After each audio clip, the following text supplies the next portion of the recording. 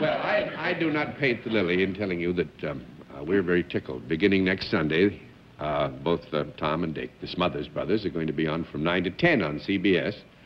And it's nice to have such nice folks in front of us. And we're planning on having we were on one other time, and we're trying to move rapidly along and keep moving so that when questions like, do you have a continuing series, we can always say, well, sometimes.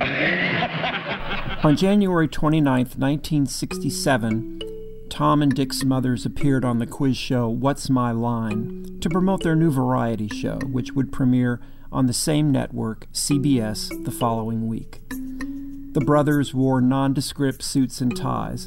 Dick had on a pair of horn-rimmed glasses. They bantered with panelists Dina Merrill and Steve Allen and host John Daly. The following Sunday, February 5th, the Smothers Brothers Comedy Hour made its debut against the one show CBS could never seem to beat in the ratings.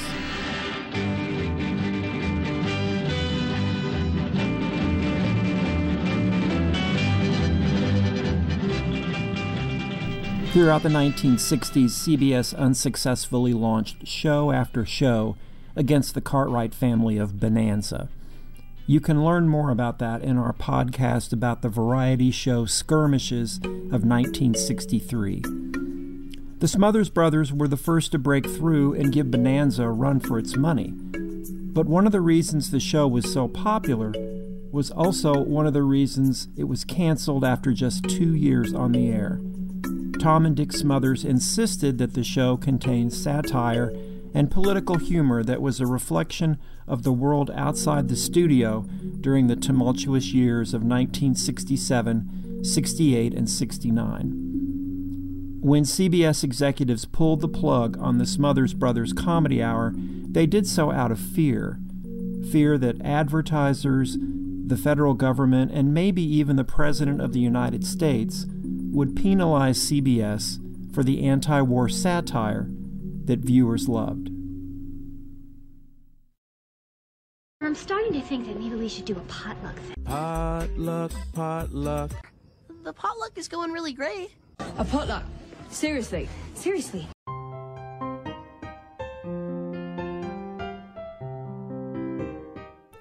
This is the Incredible Inman's Pop Culture Potluck.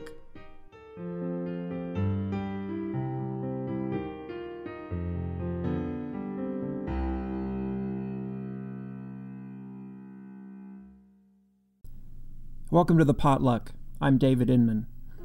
Tom and Dick Smothers grew up in California, raised by their widowed mother. Their father, also named Tom, died during World War II while being transferred from one Japanese prison camp to another. After playing in a folk group, the brothers made their debut as a team in 1959 and their TV debut on Jack Parr's Tonight Show in 1961. Folk music was at the height of its popularity at this time, performed by musicians like Peter, Paul, and Mary and the Kingston Trio. The songs and the performers were typically very earnest and sincere. The Smothers Brothers played off that tradition, but added something unique to the mix: comedy. Here they are on The Steve Allen Show in 1961. Boil that cabbage down, boy, turn that whole cake round. Only song I ever did sing is boil that cabbage down. Boil that cabbage down, boy, turn that whole cake round. The only song I ever did sing is boil that cabbage down. Hey. When the railroads were inching across America, the railroads first started across America with hardy men pounding steel in the ground and laying the tracks, inching across America ever so slowly in industrial America. The railroads first started America with the men working, inching and toiling and working across the vast America, from the mountains to the valleys, to the orchards, to the ocean white with snow. God bless America. And the hardy Chinese men were on the east, on the west coast, the hardy Chinese men were pounding steel whop into the ground. From the west coast heading east, and on the east coast were the hardy Irish from pounding steel in the ground, heading from the east coast heading west, and they met in the middle in a dramatic and emotional thing. And met in the middle and made the first continental railway from the east coast to the west coast. Whop, right with a golden spike, right in the ground. It was on Christmas Day. And they had a big feast for all the Chinese men and the Irishmen, and their feast was that they ate it. They all sat down and they ate together in a mixed group like that. And their Christmas dinner was hot cakes boiled in cabbage juice. Pancakes boiled in cabbage juice. It's not so popular now. Tom Smothers, who played guitar, was the funny one in the group, and Dick, who played upright bass, was the straight man. The team even had a catchphrase.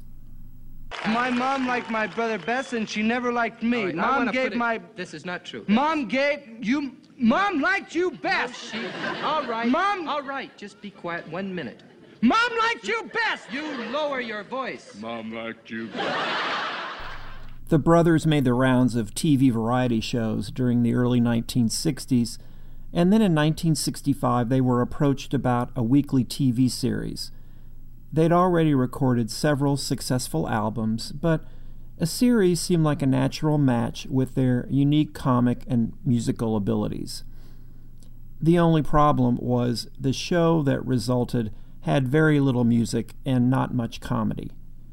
The Smothers Brothers show premiered on CBS in the fall of 1965, and the only singing came in the opening theme, which in the great tradition of 1960s sitcoms tells you all you need to know about the show. Tonight you'll meet two brothers who just happen to be us. Though Tom is slightly different, a problem we will now discuss. My brother Tom was lost at sea without his water wings, and now he is an angel, and he tries to do amazing things. That's right, brother Dick, it's no trick if you see lots of different faces that look a lot like me.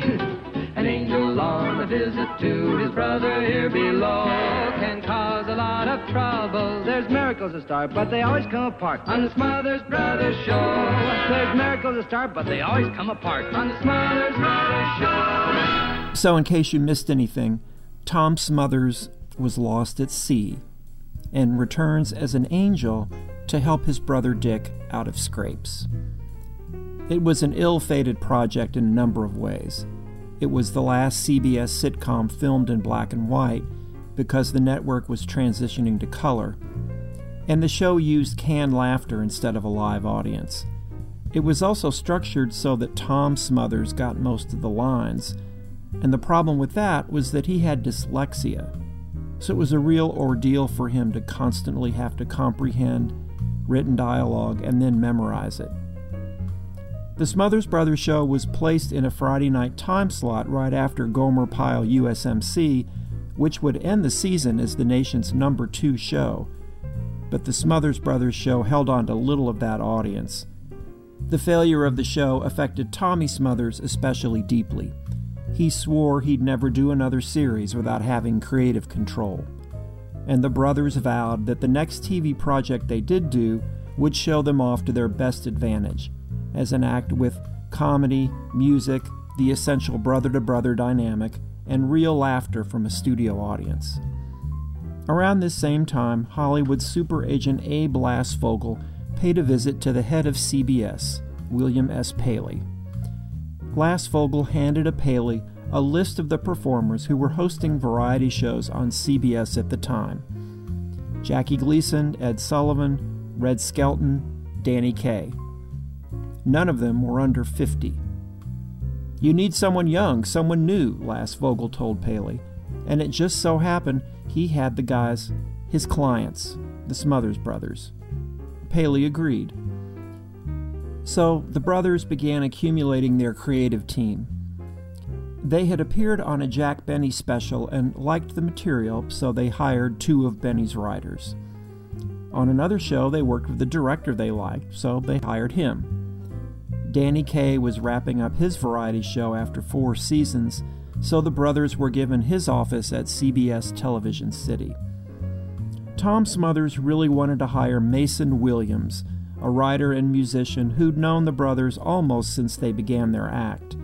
He'd accompanied the brothers on stage and had written songs for them, but Mason Williams was booked on The Roger Miller Show on NBC.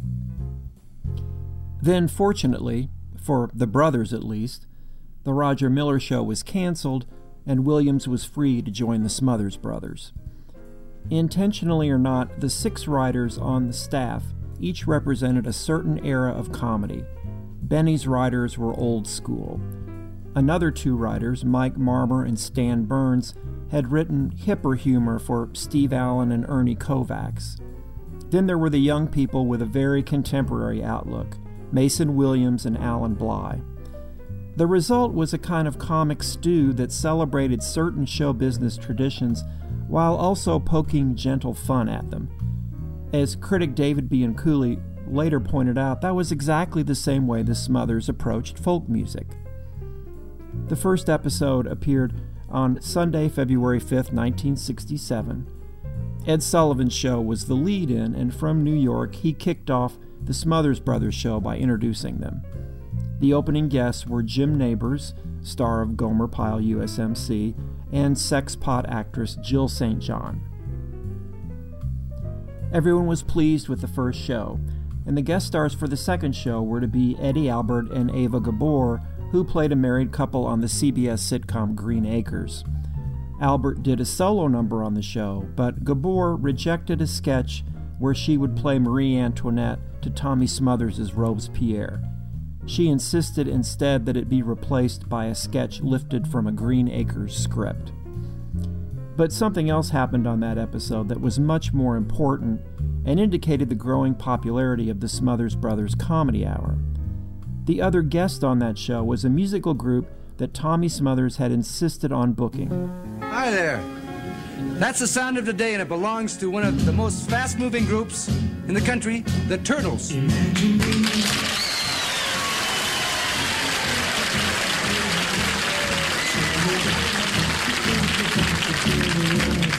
hold you tight, so happy together. If I should call you up, invest a dime, and you say you belong to me, and ease my mind. Imagine how the world could be so very fine, so happy together.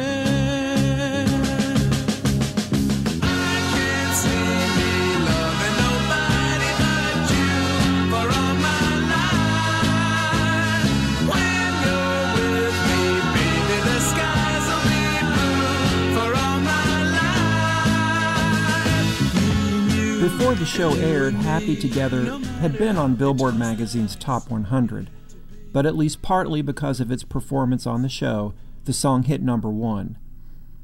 The second episode of the Smothers Brothers Comedy Hour accomplished something else very significant. It actually beat Bonanza in the ratings. And the third episode promised just as much topical and satirical content. One of the guests was Betty Davis, who played Marie Antoinette in the sketch that Ava Gabor had declined the week before. 'Tis a pity before the sun sets you shall be taken in my private carriage through the countryside and driven to my summer palace, where you shall be thrown into a dungeon till your flesh rots. How does that sound to you? Well, up to the dungeon part, not so bad. By the show's 9th episode, CBS had decided to renew the Smothers Brothers Comedy Hour for a second season. The guest on that episode was writer, director, and comic Elaine May. Elaine May had partnered with Mike Nichols to form a groundbreaking comedy team in the 1950s, and for this episode she wrote a sketch where she and Tom Smothers played film censors who get a little bit too wrapped up in their work. Changes were ordered by CBS and refused by the brothers. The matter was escalated to CBS brass, and as a result, the 11-minute sketch was ordered removed from the show, totally. The following Sunday, it reappeared, but not on TV. The sketch was printed in full in the New York Times, along with a quote from Tom Smothers about CBS infringing on the brothers' creative rights. The Smothers brothers weren't backing down, but neither was CBS. On a show that aired on Mother's Day, Tom and Dick planned to close by promoting the work of Another Mother for Peace, the activist group that created the message, "War is not healthy for children and other living things." The closing was taped as part of the show, and CBS cut it out, citing a policy against performers taking political positions. The censors were also getting nervous about the material provided by a new addition to the cast, deadpan comic Pat Paulson. He was doing weekly editorials, and some of them could be pretty controversial, including this one. Should the use of firearms be restricted?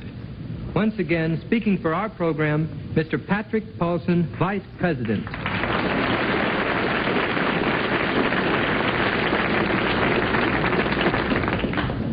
Many people today are suggesting that restrictions be placed on the purchase and ownership of firearms. No one questions that these are good, solid citizens, which combines this appearance. They are grossly misguided patrols, or else it can be making for lunch or communists. But we respect them. And we will fight to the death against their right to express their opinions. First, let us define our terms. We are merely talking about simple firearms, pistols, rifles, bazookas. So let us not depart for all scleral. Secondly, I ask you, what is our most cherished right since pioneer days? The right for every man, woman, and child to carry a gun.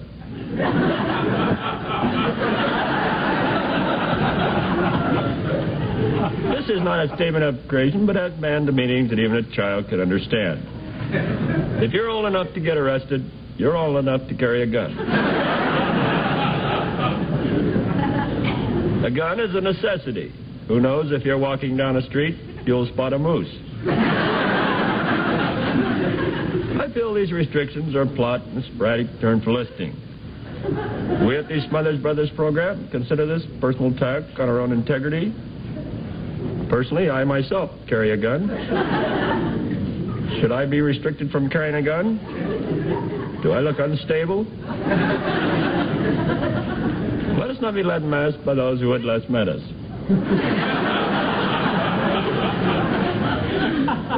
Let no man take away our liberties.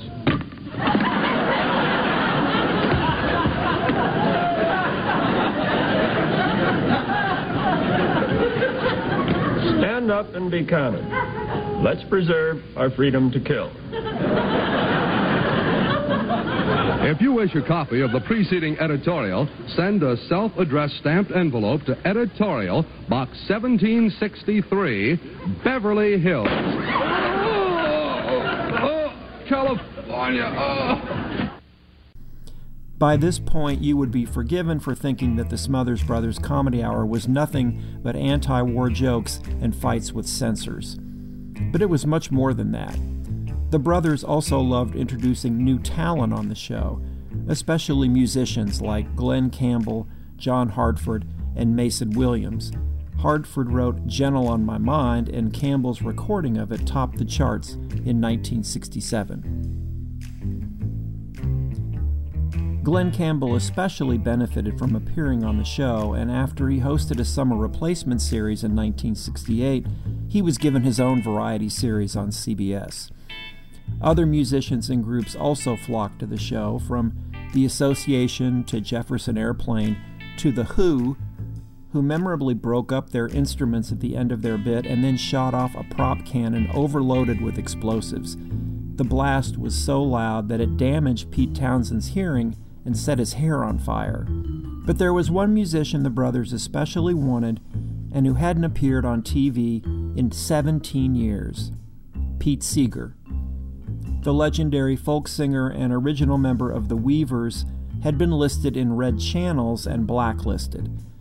For more on red channels and the damage it did, you can listen to our 2-part podcast, Fade to Blacklist. Anyway, the brothers wanted Seeger on the show. CBS executives hesitated, but then a funny thing happened. President Lyndon B. Johnson called CBS head William Paley to complain about a sketch on the show. Paley asked his executives what they could do to keep the brothers happy and maybe get them to go a little easier on LBJ. And the reply came back, give him Pete Seeger. But it wasn't quite that simple. Seeger was set for the first episode of the second season, but over 30,000 letters came in protesting his appearance. The brothers didn't back down, and Seeger showed up for a rehearsal. He was going to sing a new song, one inspired by a film clip of soldiers in Vietnam fording a river in the Mekong Delta. He called it Waist Deep in the Big Muddy, but it was about a lot more than just crossing a river. It was back in 1942, I was a member of a good platoon. We were on maneuvers in Louisiana one night by the light of the moon. The captain told us to ford a river, that's how it all begun. We were knee-deep in the big muddy, the big fool said to push on. Well, the sergeant said, sir, are you sure this is the best way back to the base? Sergeant, go on, I've forded this river about a mile above this place. It'll be a little soggy, but just keep slogging, we'll soon be on dry ground. We were waist deep in the big muddy, the big fool said to push on.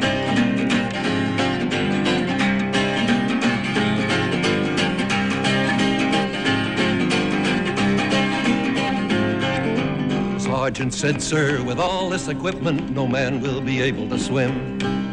Sergeant, don't be nervous, Nellie, the captain said to him. All we need is a little determination. Men, follow me, I'll lead on. We were neck deep in the big muddy, the big fool said to push on.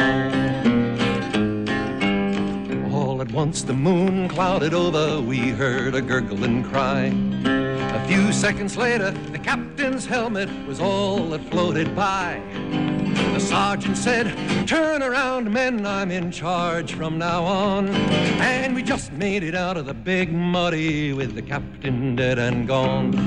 We stripped and dived and found his body stuck in the old quicksand. I guess he didn't know that the water was deeper than the place he'd once before been. Another stream had joined the big muddy about a half mile from where he'd gone.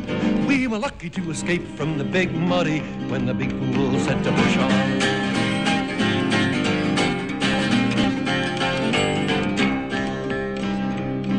Well, I'm not going to point any moral, I'll leave that for yourself. Maybe you're still walking, you're still talking, you'd like to keep your health. But every time I read the paper, them old feelings come on. We're waist deep in the big muddy, the big fool says to push on. Waist deep in the big muddy, the big fool says to push on. Waist deep in the big muddy, the big fool says to push on. Waist deep, neck deep, soon even a tall man will be over his head. We're waist deep in the big muddy, the big fool says to push on.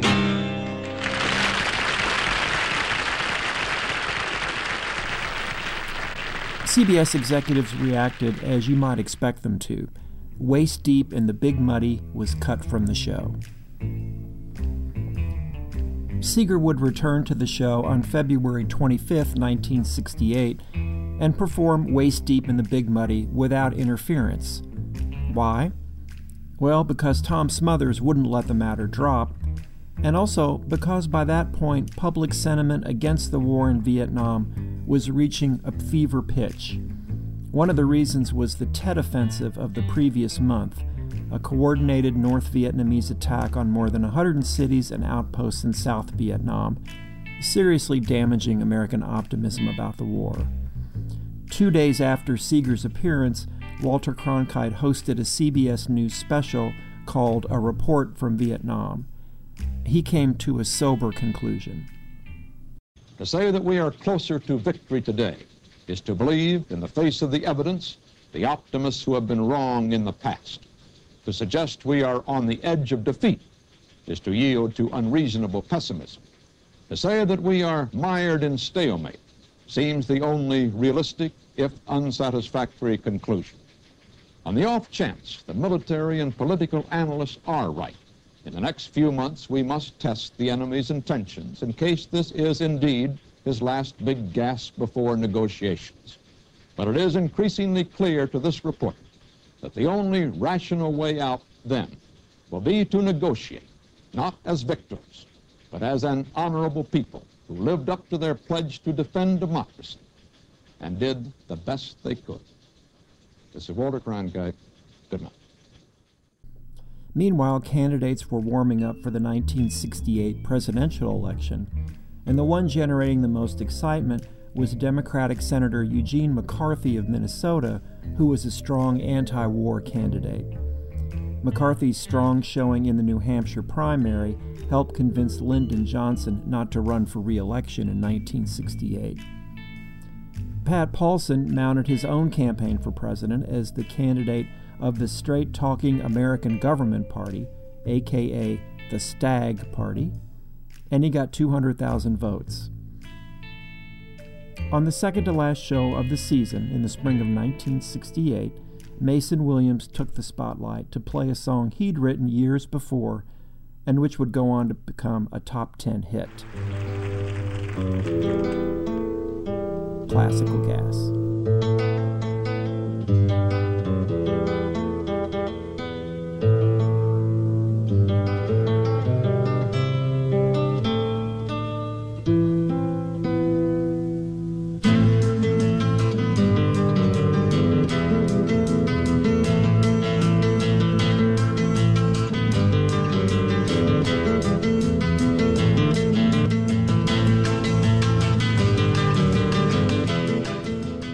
On the final episode of the second season, the brothers close by thanking everyone, even CBS censors, as they called them, Sam Party Pooper Taylor and Charlie Pettyjohn.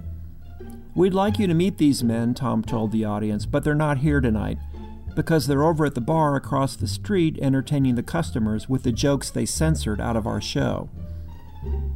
Meanwhile, 1968 continued to unfold as one of the most tumultuous years in American history. In April, the Reverend Dr. Martin Luther King was assassinated. In June, Senator Robert Kennedy was assassinated just as he clinched the Democratic Party nomination for president. That summer, riots broke out in over 100 cities. The Democratic National Convention in Chicago was marked by chaos and violence as Chicago police pounded protesters and reporters were taken into custody just for telling viewers about it. When the Smothers Brothers Comedy Hour returned in the fall, new faces had been added. There were 3 new writers: Bob Einstein, Rob Reiner, and Steve Martin. Einstein would go on to be better known as Super Dave Osborne and as Marty Funkhauser on Curb Your Enthusiasm. Steve Martin didn't know it at the time, but at first he wasn't even officially on the payroll. Mason Williams was paying him out of his own pocket. On the first show of the third season, the brothers opened with a song of muted triumph.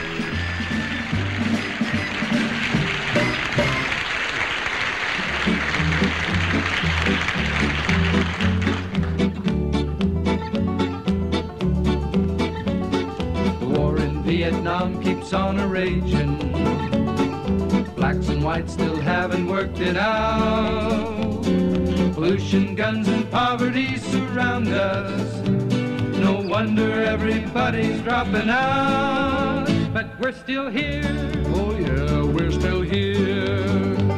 We face the same old problem, but we're still here. That weekly grind is stretching out before us. Censors lurking in the wing.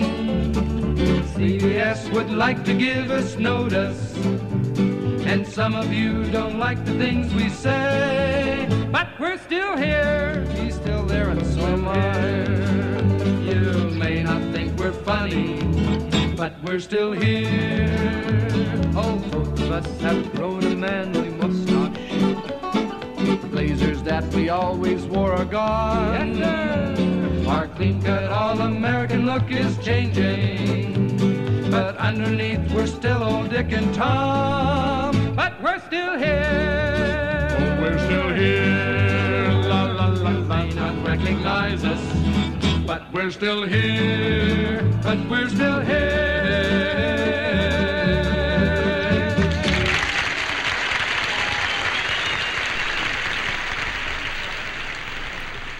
The guest stars on that episode were football star Rosie Greer, singer Mama Cass Elliott, and Harry Belafonte.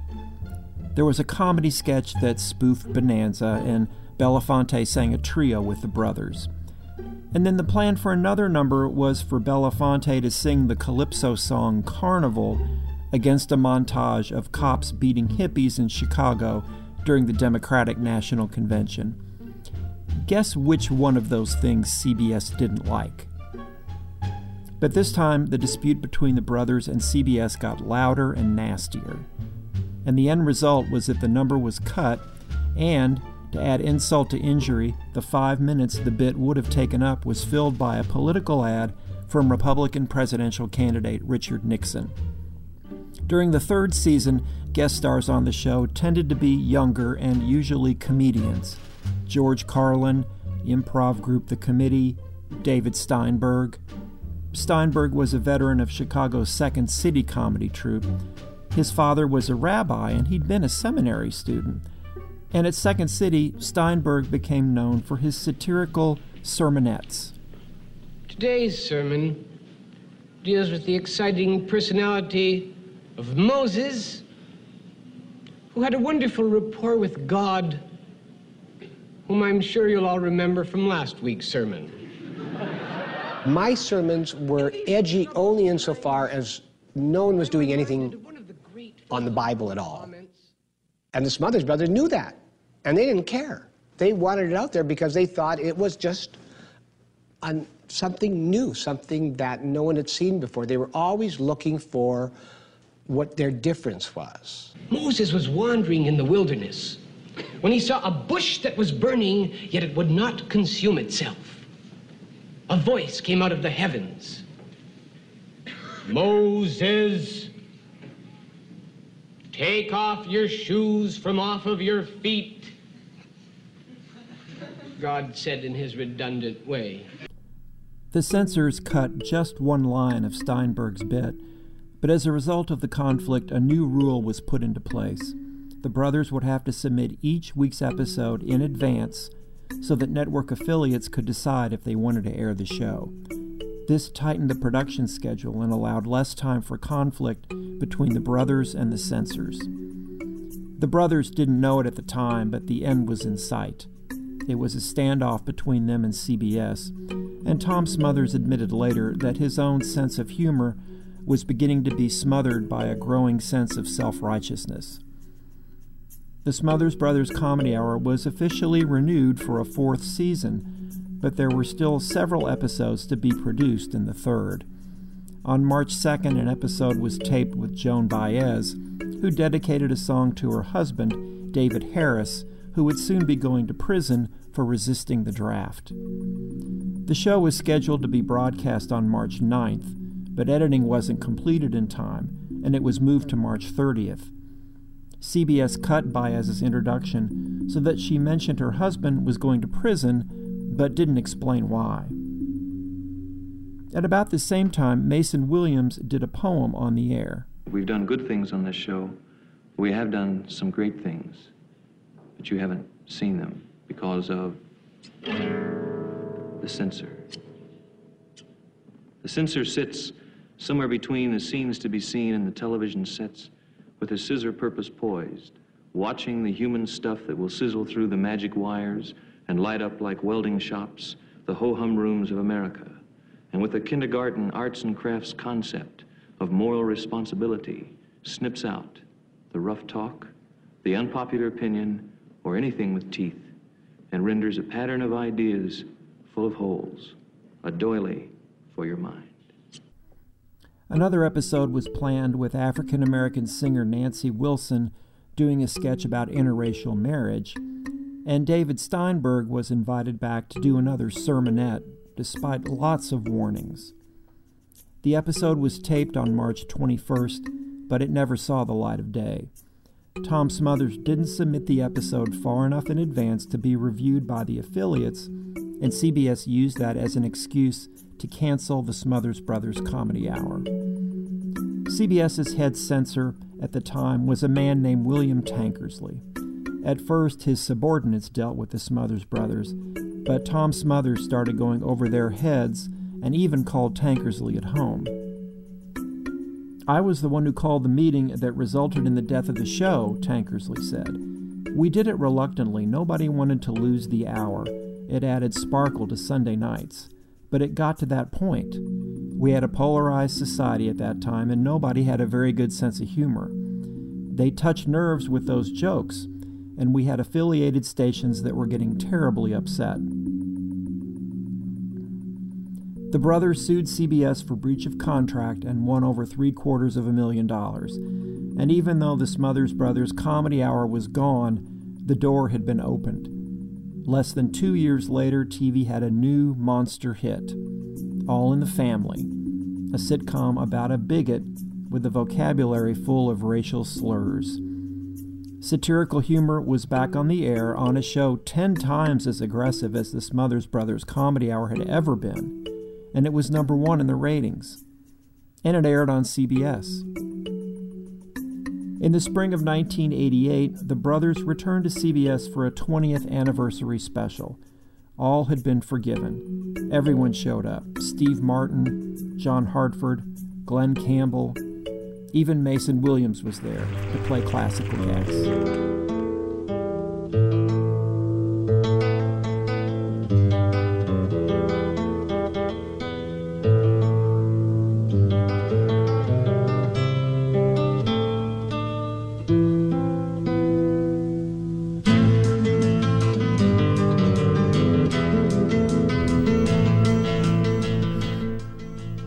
The reunion special was such a hit that CBS ordered additional episodes of the Smothers Brothers Comedy Hour. The comedy wasn't quite as daring as it had been 20 years earlier. It really hadn't changed, but we had.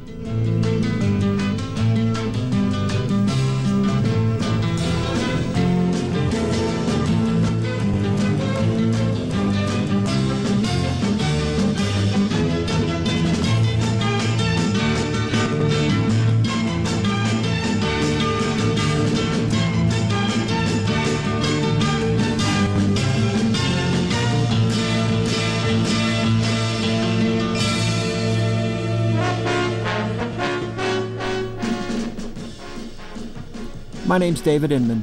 Thanks for coming to the potluck. See you later.